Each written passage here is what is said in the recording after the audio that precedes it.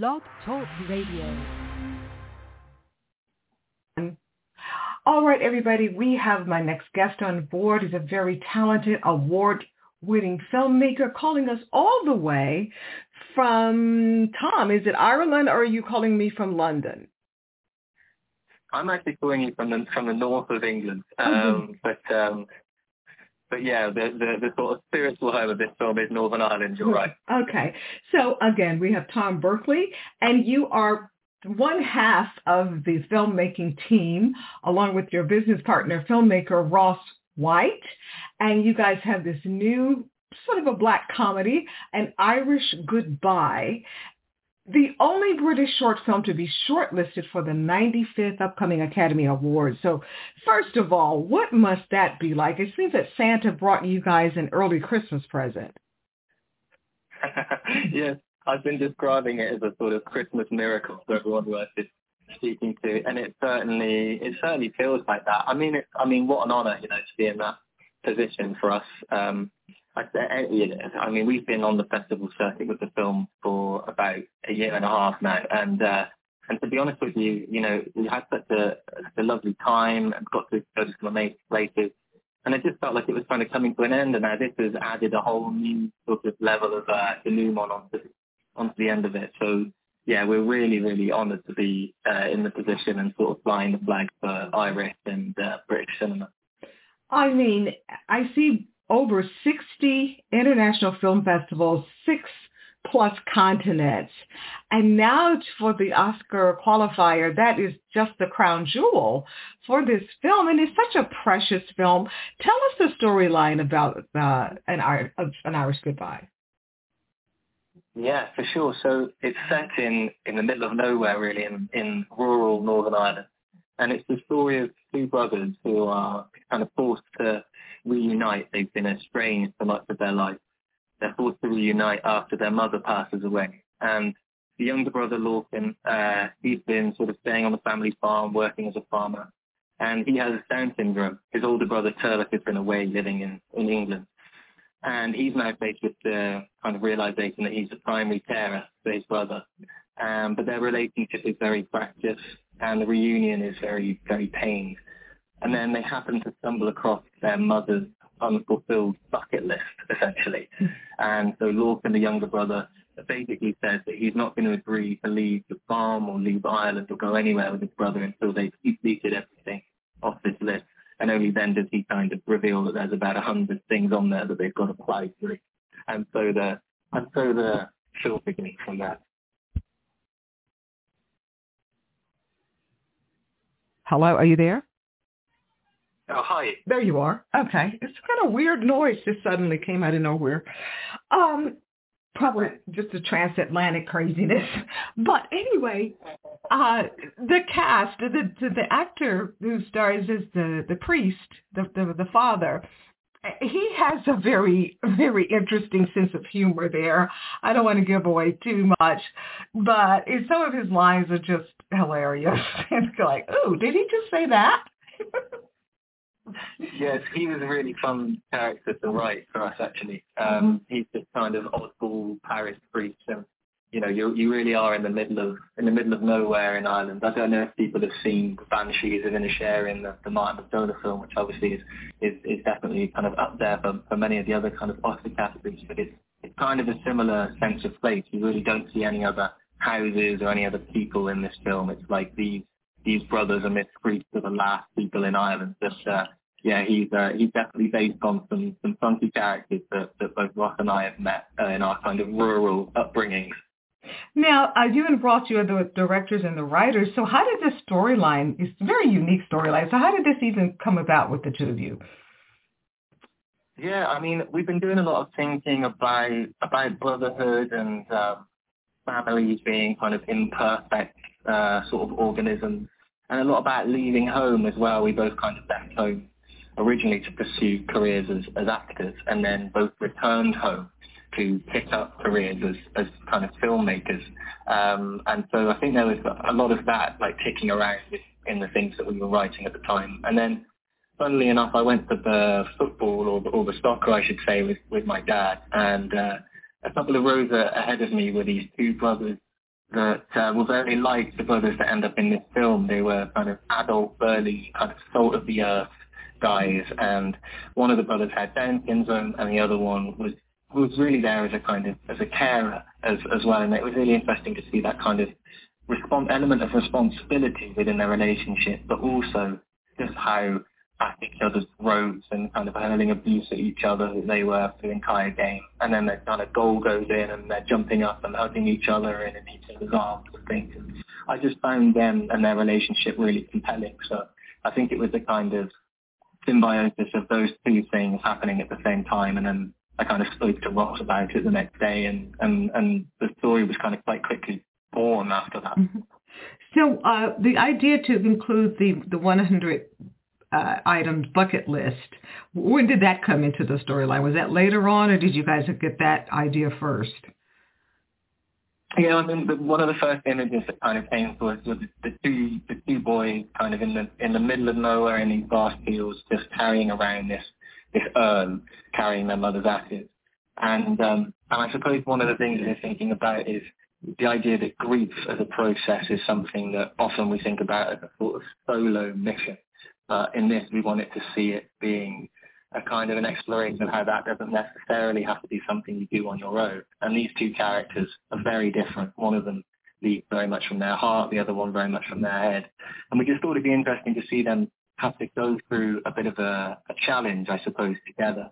And then I can't remember exactly where it came from, but then I think one of us had sort of suggested, well, hey, what about if, this sort of bucket list kind of emerges, and this is the thing that in trying to sort of find this fitting farewell for their mum, who they kind of share in their sort of love for, in trying to find that fitting farewell, they ultimately kind of learn to empathize with each other, and they sort of find each other in a way, I guess. Well, all three actors do a superb job. But for the lead two actors, did you guys already have them in mind after you finished the script, or did you have a casting call, or how did that come about to cast these three? Yeah, I tell you, it was a perfect kind of storm of things that happened. I mean, we just started writing, and we had the kind of characters sketched out and the setting, and then we happened to see a BBC Northern Ireland TV movie which is called Ups and Downs, which James Martin, who played Lorcan in our film, was the star in that. And he's a wonderful up-and-coming Northern Irish actor with Down syndrome. And Ross and I both saw this TV movie and kind of fell in love with him. I thought his performance in it is kind of exceptional, and he kind of captured a lot of the things that we were trying to write anyway in his character. So having seen that, we then kind of orchestrated this whole project around getting James on board and cast the rest of the cast, Seamus, who plays his brother, kind of around him, and sort of engineered the whole project really around James and his availability. And, he's the life and soul of that film, really. So it's it was a special process, but yeah, they were just the most generous, lovely cast. We couldn't have been more lucky, really. Well, James does an amazing job. I'm sure that his phone is probably still ringing from the excellent work he did with your film here. Just an amazing job. So tell me about this house in the film. It's a beautiful house. Is that a real house, or did you guys just, is it just like a prop house or what? Oh, it's a real house. It's a real house out in sort of the rural outskirts of Belfast, and we did a lot of just driving around, the fields, and it's kind of that was very good for us just to get embed ourselves in the sense of the place anyway. But I mean, it's interesting because of things like Game of Thrones and sort of bigger things like that have been filmed in Belfast recently, there is a bit of a growing kind of industry there. And so actually the house that we filmed in had been filmed in before for a different, I think, BBC Northern Ireland thing. So they kind of had it on record, and we went and looked around, and it was, we just wanted to find something that was authentically a kind of old Irish sort of heirlooms handed down, sort of, and really that they were in their mother's house. That's what we wanted that house to feel like. We wanted to feel like she was present in the film, just from the four walls that were around them. So it's a real character, I think. I'm glad that it's kind of popped out for you. It really did. I love beautiful real estate, and I was like, oh man, look at that house. I wonder if it's real, but it is real. Now, is it personally, privately owned, or what? It's just personally owned, and it's the loveliest lady who, James, again, he plays Lorcan, is very, very good at becoming sort of friends with people incredibly quickly. And I remember we lost him. We were trying to film, go for a take on something, and we'd lost him. And then we found that he was kind of in a back room having a cup of tea with this lovely Irish lady who's in her late 80s. And she was there, and she absolutely loved us being there. And it was a completely authentic house. It was her house. Well, I say the star is the house is the second star of the film, and it's everything just came together so well. So was the film shot during the pandemic, or sort of when it was shut down, was wrapping up, or what? Yeah, it was shot in sort of the spring of 2021. So we were still in sort of the lockdown, but things were slightly easing. It's hard to know it because we had so many sort of thoughts of tightening and loosening of restrictions that we were in a slight little pocket where we felt slightly more kind of safe. But I remember not long after we finished the kind of post-production and the winter kicked in, we were sort of right back to being in our homes again. So it was lucky that we were able to get out and do that. But because Ross and I had really kind of transitioned into filmmaking a couple of months before the pandemic kicked in, our first two films, that's all we've ever known, is a kind of pandemic set. So directing with masks on our faces is all we've ever known. So it felt just normal for us. Oh goodness. Well, now this is not the first time you and Ross, I should say, as we say in America, this is not the two of you. This is not your first rodeo as far as not dealing with, but having a successful film, award-winning film. Because tell us about the film that you guys collaborated on called Roy. Yeah, so Roy was that was our first rodeo, as you say, into filmmaking. It was a very small, intimate film starring an actor called David Bradley, who people will know from the Harry Potter franchise. He plays Phil, the caretaker, and he also plays Walder Frey in Game of Thrones. He's a veteran, amazing British actor, and that was our first film. That was another thing that was shot during lockdown, and that was about a sort of lonely pensioner who's living alone. And who kind of has taken to cold calling strangers from like the phone book, basically, and accidentally one day calls an adult hotline and ends up in a unlikely friendship with a young woman at the end of the phone. So that was our first film, and it was an amazing kind of baptism of fire in all aspects and areas. And it was lovely just to be out on the film festival circuit and really get to kind of be introduced to the short film industry. And it had a lovely time on the festival circuit, and we were really proud of that one. Any plans to take your current to expand it to a full feature, or is it too early to say, or what?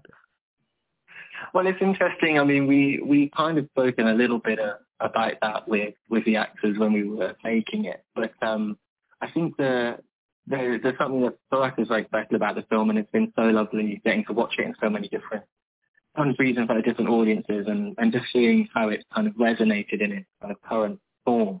It almost feels like we've done what we wanted to do with this story in this short film format, which for us feels like a great kind of sense of kind of something coming to an end and a sort of completing to that. So we definitely want to work with both James, Seamus and Paddy, and also Michelle Fairley, who kind of narrates the film. We'd love to work with those guys again. They're just amazing. And a lot of our crew as well were just fantastic. So it definitely won't be the last time for rural Northern Ireland black comedy. I think we'll be back there again. But I think there's something nice about having this project kind of coming to an end. Any plans for you and Ross to make it 3 times the charm and working on a third project together, or what? Well, it's funny you should say that. We just finished shooting our third short film, which is set in North Wales, and that was a very trying shoot in winter in a very kind of unforgiving landscape in the mountains in North Wales, and that is about two women who have fled the famine. It's set during the famine in Ireland in 1849, and it's funny because the famine happened at the same time as the gold rush, the kind of the 49ers and the Gold Coast and everything. So the idea, the kind of conceit of the film is about 2 sisters who have left Ireland to go and look for gold, basically, and it's a kind of Celtic Western meets psychological thriller. So that is the trilogy is on the way of being completed. Oh man! So that will be out. You just finished, so I'm assuming that'll be out what, early, middle of next year, or summer, or what? Yeah. Okay. Think about the summertime of next year. We're looking towards. So yeah, that'll be. We're in the sort of edit of that now. We're kind of just coming towards the end of it, and then it'll be back to kind of submitting it out to festivals and seeing how it goes down. Well, I got a couple of last questions here. As I said earlier, this film your current film has been just racking up awards and love around the world. And so what do you think it is about the storyline or the whole package that resonates with people from so many different countries? Because you're winning these accolades in film festivals throughout the world, not just, within the British Isles there. So what do you think there it is about it? Yeah, it's so strange. I mean, we always think how would the film resonate outside of Ireland, outside of Northern Ireland, and it's just been an amazing experience. I think it comes down probably to these themes of families and kind of the fractured within them, and of sort of siblings and of grief, and these are all kind of universal themes, and the kind of experience that these brothers are going through. We've all been there, and I guess they are going through it in a particularly offbeat and quirky way. But I think in being able to bring humour and tragedy kind of so close to each other and kind of turn that on a dime, that feels, at least for Ross and I when we're writing, flows very true to life. I think life is like that, and you can be laughing and crying in the same minute, and especially in these going through something like losing a family member. We didn't want it to be throwaway, and we didn't want it to be too somber, and so I think we tried to find a middle ground. I think that's what people resonate with. It's there's never it's never one way or the other, really. And finally, if An Irish Goodbye does actually get an Academy Award nomination, do you and Ross, do you plan on coming over to the award show, or are you going to just watch it by Zoom, or just what? Oh, no. If we get to that stage, we'll be there. We'll be the first ones in the queue at the start. We'll be there a week beforehand. Don't worry. It's it's amazing for us. Obviously, we've been, as I said, we first started out wanting to be actors, and so film has been a huge part of our lives since we were kids, and the Oscars is even for us over in England and Ireland, it's it's a kind of a global kind of stake in the calendar, and it's just the fact that we're even in the mix of this now is very mind-boggling for us. But the chance that we might be able to end up there at the ceremony or anything like that would just be a very, very special moment. So we'll not count our chickens before they've hatched, as you say, but we'll keep our fingers crossed. Oh yeah, well, you have to. It's just, the fact that you've won so many awards and been so loved throughout the world already is just mind-boggling. 60? Wow. So, well, we've been talking about this film. Does the film have its own website or Instagram, social media handles that people can go look at a trailer? Yeah, so we're kind of An Irish Goodbye or An Irish Goodbye film across your Twitter and Instagram and everything. And then Ross and I have a production company called Floodlight Pictures, which is what all of our film projects go through. So there's an Irish Goodbye critical kind of section on that website, and you'll find the trailer as well on all of the platforms and out there. So yeah, please people follow along with the journey. We try and keep as many updates on there as we can. Right? Right. Well, I think this is a wonderful film to. As we wrap up 2022, we got the New Year's Eve, New Year's weekend. I think this is a wonderful film to start off the new year with, to just sit around and, eat some popcorn, drink some beer or cider or something. It's just a very wonderful, feel-good film. And so I say congratulations on the success that you and Ross are having with An Irish Goodbye. And I'm going to keep my fingers crossed that we will see you a week before the Oscars. Did you get that nomination? Thank you so much. It's such a pleasure talking to you. The same here, Tom, and I say Happy New Year to you. Happy New Year. Okay, take care. Bye-bye. Bye-bye. Thank you. Bye. Okay.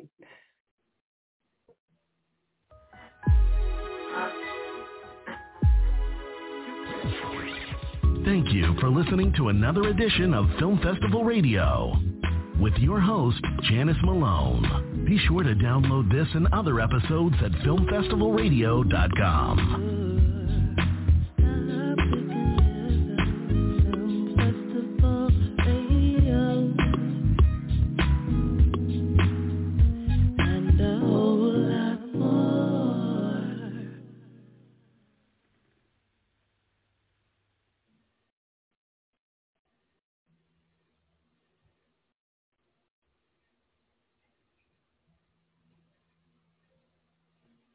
With Lucky Land Slots, you can get lucky just about anywhere. Dearly beloved, we are gathered here today to... Has anyone seen the bride and groom?